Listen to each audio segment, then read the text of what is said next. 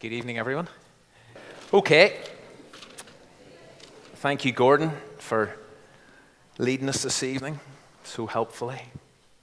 Whenever we confirmed our title for this kind of Advent and Christmas series, 8 Women and a Baby, lots of people were keen to guess the identity of the 8 women as early as possible.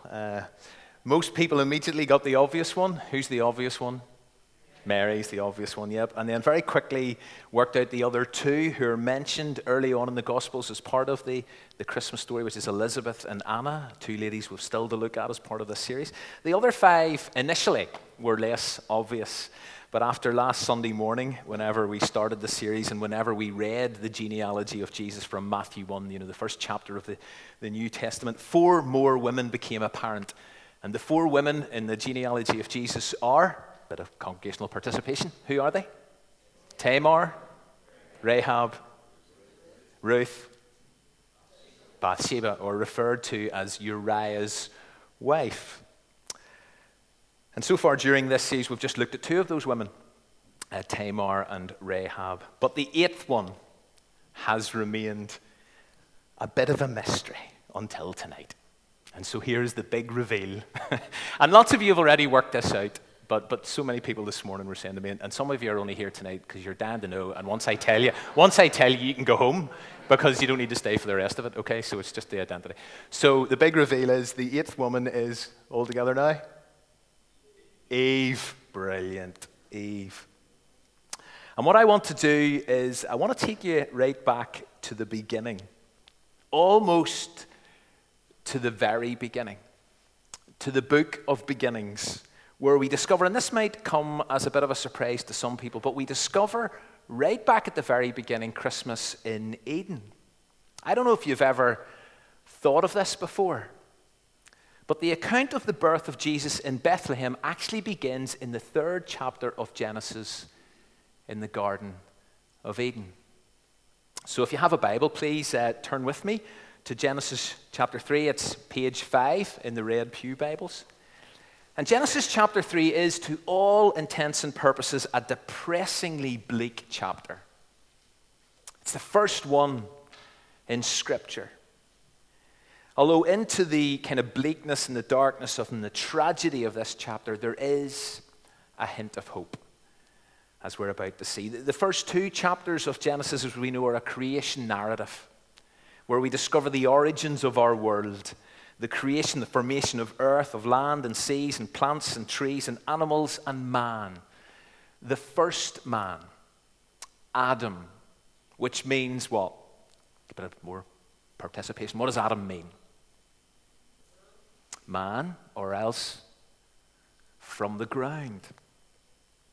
And God also creates, and this is to quote chapter 2, verse 20, God also creates a suitable helper, as she is referred to, a wife for Adam, who remains unnamed at this stage. We don't actually discover her name until the end of chapter 3, which is interesting. Don't know if you've ever picked up on that before, but we don't discover the woman's name until later on. But at the end of Genesis 2, everything's good, like very good. There's no shame. There's no guilt. There's perfect relationship. Perfect relationship with God. Perfect relationship with man and woman. But then tragedy strikes. It hits Eden. It hits Belfast. A new character is introduced into the narrative. A serpent who engages the woman. Now, in terms of the true identity of this snake, that becomes increasingly apparent as you read through Scripture. It's the devil. The devil means slanderer. It's Satan, which means accuser. And if you fast forward, like way forward, 65 books forward to the very last book of the New Testament, to Revelation, you read these words: the great dragon was thrown down, that ancient serpent, who is called the devil and Satan, the deceiver, of the whole world. And so the serpent, the devil, Satan, engages the woman. He engages Mrs. Adam. And he subtly attacks and he hits her in 3 levels. To start with, and this is verse 3, or verse 1 of chapter 3. To start with, he questions God's goodness. He effectively implies that God is nothing but a spoil sport. Although God has given you all this good stuff, he has also forbidden something. He's given you all this great stuff, but he's forbidden something. He's held something back from you. He doesn't want you to go there. You can go lots of places, but he doesn't want you to go there. So the enemy, the devil, the slanderer, the accuser, the deceiver, questions God's goodness right up front. Secondly, the serpent challenges God's word. Verses 3 and 4, he says, I know God said you mustn't eat from that tree or you will die, but you won't die. You won't die. You can't trust God's word. And then thirdly, end of verse 4, the devil offers woman the prospect of becoming like God. You can determine good and evil. You can decide between right and wrong. And just before we kind of move on, and as a bit of an aside, isn't it fascinating that after all these years, like lots and lots of years, the serpent still uses the same tact, still uses the same approach in 2018. People today constantly question God's goodness. If God is really good, then, and you fill in the blanks. If God is really good, then why this? Why that? And don't many people consider God to be a divine or cosmic spoil sport? God is only out to restrict your life, to constrict your life. He's out to ruin your fun. He's out to take away your rights, your choices. Secondly, God's word's increasingly challenged and ridiculed today. God's word can't be right. It can't be trusted. And if at the very least, it can't be serious. And then thirdly, many people today want to dictate their own lives. Many people want to play God with their own lives and want to determine for themselves what's right and what's wrong, what's good and what's evil. And so Satan, the slanderer, the accuser, he is alive and well. And he is still subtly and effectively using plan A, because it's not because he doesn't have a plan B, but it's because plan A worked in Eden, and it still works today. Still does. But back to the story, back to Genesis. Mrs. and Mr. Adam, in that order, they fall for it.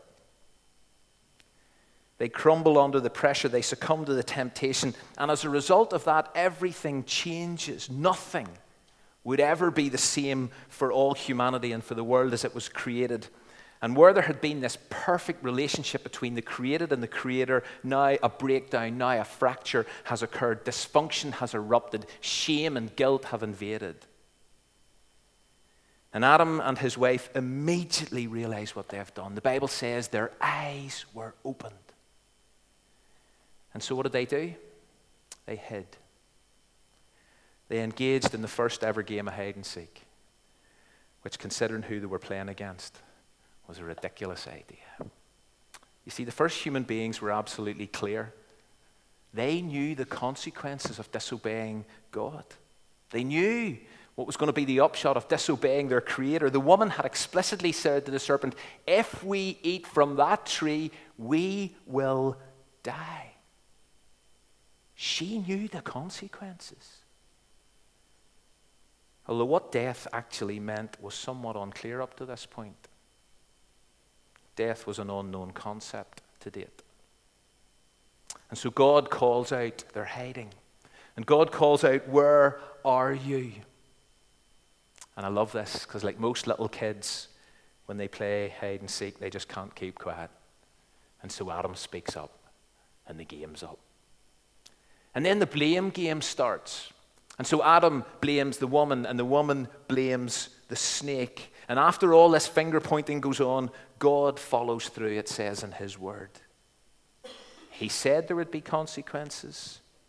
And now, because God is true to his word, despite what the snake says, despite what lots of people still say, God is true to his word.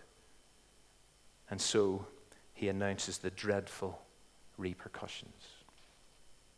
And again, just as another aside, Adam and Eve, or Adam and his wife, took a chance on the integrity of God's word, and they ended up facing up to and dealing with the tragic upshot. And today, lots of people continue to do that. Lots of people today are taking a chance on God's word.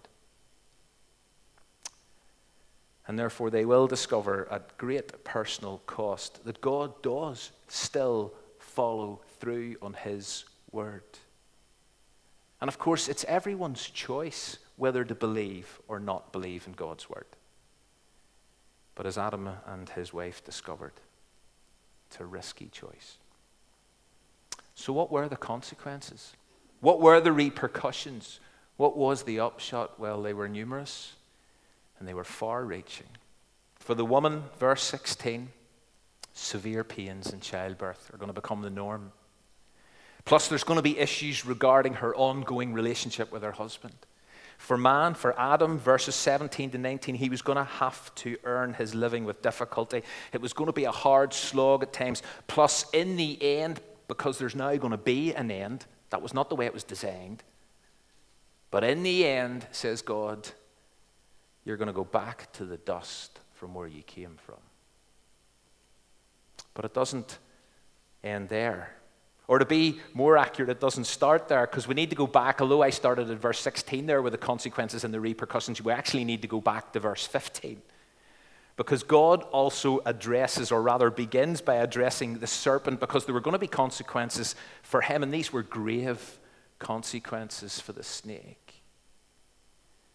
But into the context of speaking judgment, and God does speak judgment to the serpent, but into the context of speaking judgment, God introduces Christmas. Or at least we know that now. Look at verse 15. And I want us to take our time in reading these historic words. These are life-changing words. Many people describe these as the first gospel words of Scripture. And here's what it says. This is God speaking. And I will put... Oh, that is frozen, has it? Andrew, flick us off and back on again. Sorry, because it's changing in my laptop, just not in my up there. Back on, see. There we go. Brilliant. Thank you. And I will put enmity between you and the woman, and between your offspring and hers. He will crush your head, and you will strike his heel. And we need to read those words really carefully and make the connection, because here is Christmas and Easter in Eden. See, almost the minute everything went wrong, almost the very moment that sin began to do what sin does, which is divide and destroy and damage, God makes a promise. God promises a deliverer. The grace of God immediately appears when everything has gone wrong. An offspring of this woman is going to crush the serpent's head, going to crush the accuser's skull. There's hope in the midst of despair. Someone, a descendant of this woman, is going to arrive to sort out the tragedy that has ensued. And now, and this I find fact, now Adam names his wife.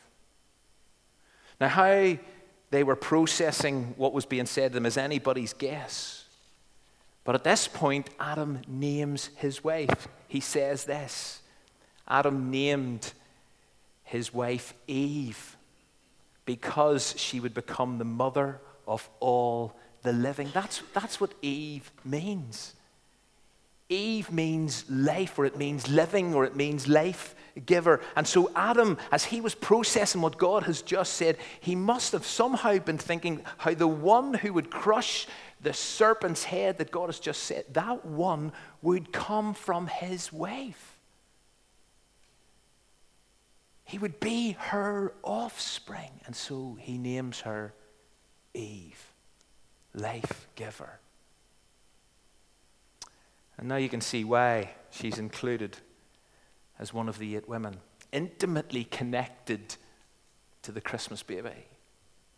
And why we've included her alongside Mary and the other 6.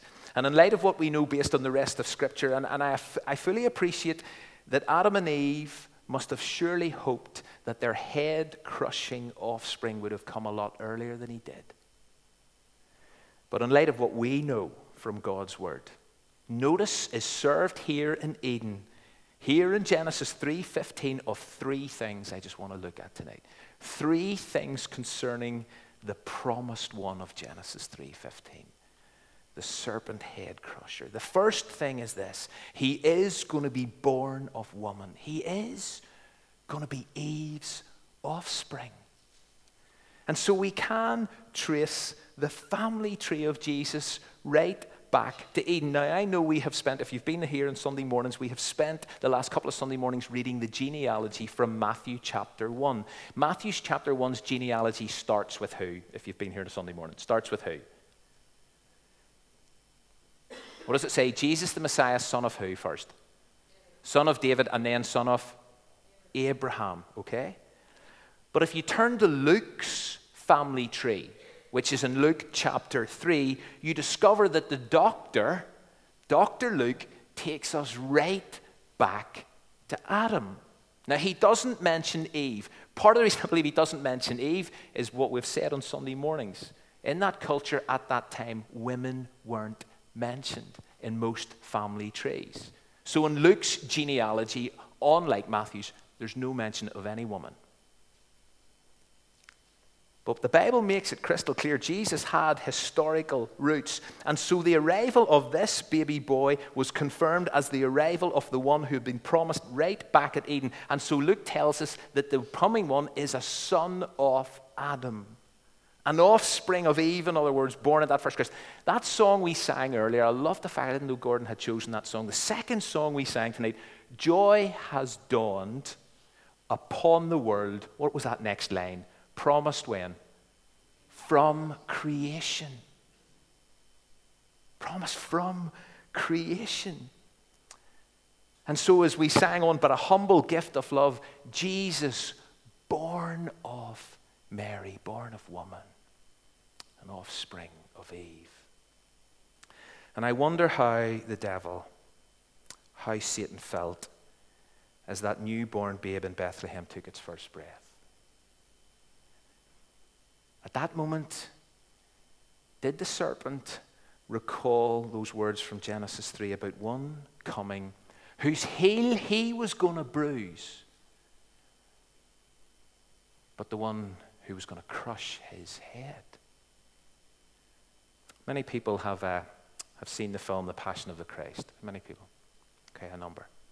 The film that depicts the final 12 hours of Jesus' earthly life. I'm going to show you a brief section from the opening scene of that movie.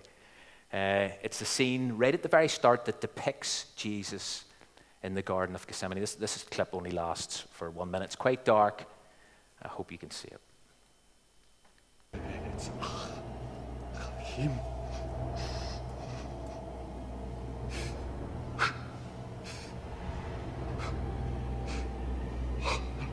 Sveini Adonai. Eloi, Tirchach, Ben Meni.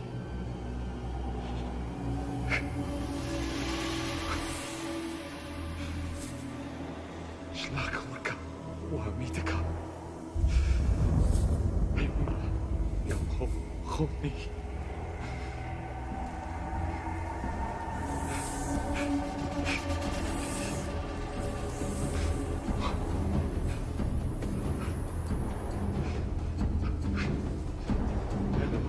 Tirchach ממני.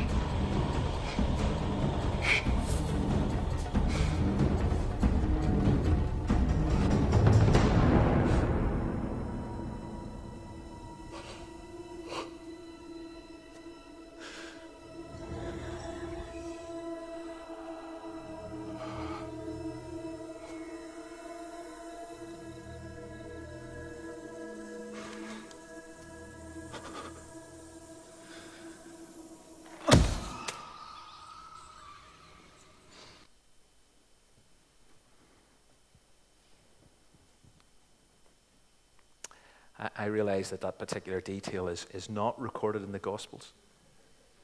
But I love the way the people behind that film, and I know Mel Gibson directed, but I love the way the people behind that film started it off by bringing the prophecy from Genesis 3:15 right into the opening moments of the Passion of the Christ. Loved it. When we go back to Scripture,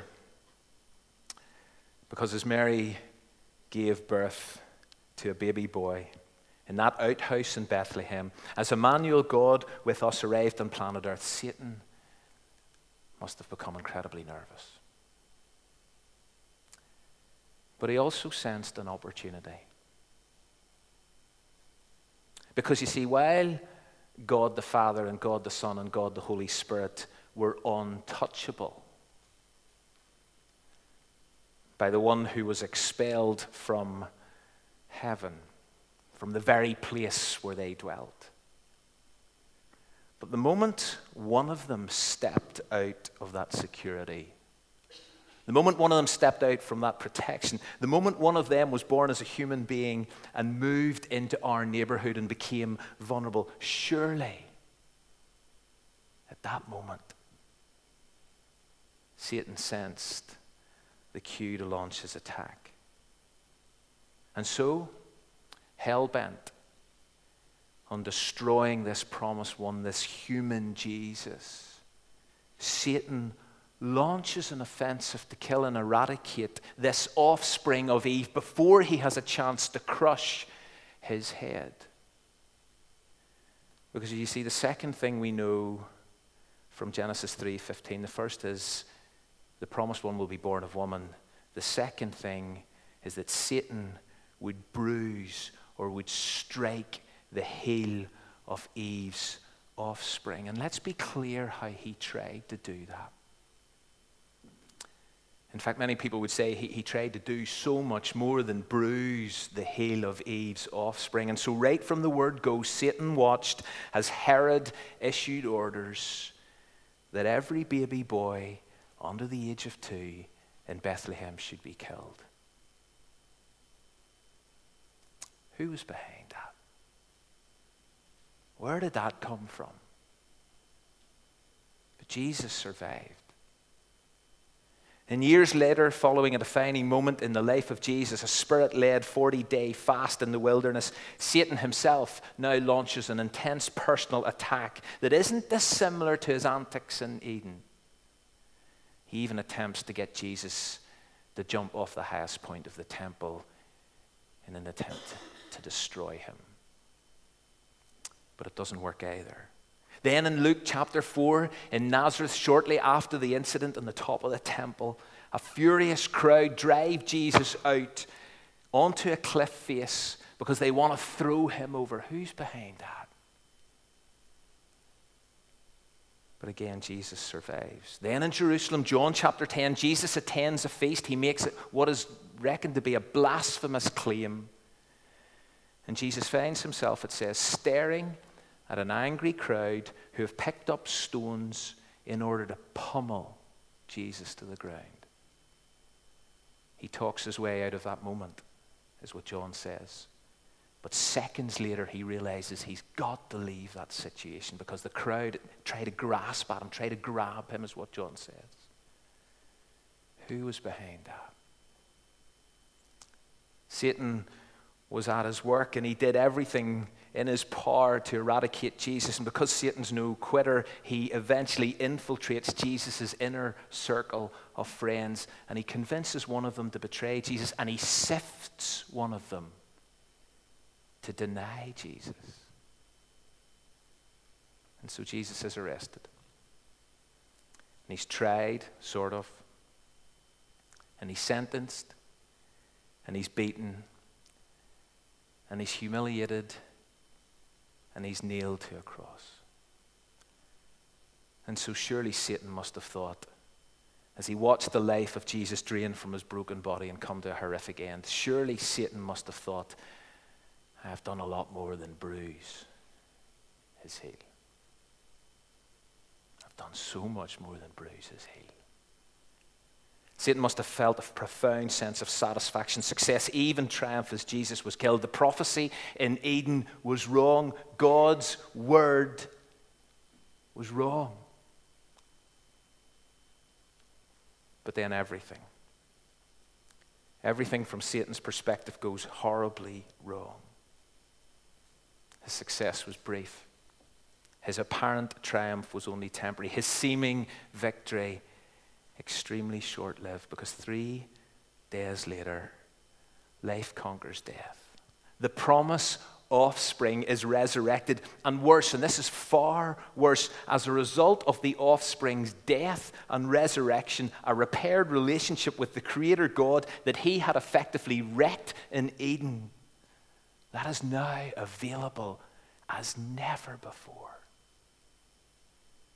The Apostle Paul, writing about what happened on that first Easter, put it like this: and having disarmed the powers and authorities, he, Jesus, made a public spectacle of them, triumphing over them by the cross. Jesus had defeated Satan. The third part of the Eden prophecy had been realized. Jesus, the promised offspring of Eve, the life giver, the promised offspring born on that first Christmas, he crushed the serpent's head. I love this visual. And so as I bring this to a close tonight, and as we prepare to celebrate the birth of Jesus, let's take time this Advent to remember and not forget Christmas in Eden. Joy has dawned upon the world, promised from creation. And let's realize that Eve is another woman closely connected to and associated with the arrival and coming and birth of our deliverer, our Savior, whose heel was bruised so that we might be forever reconciled to God.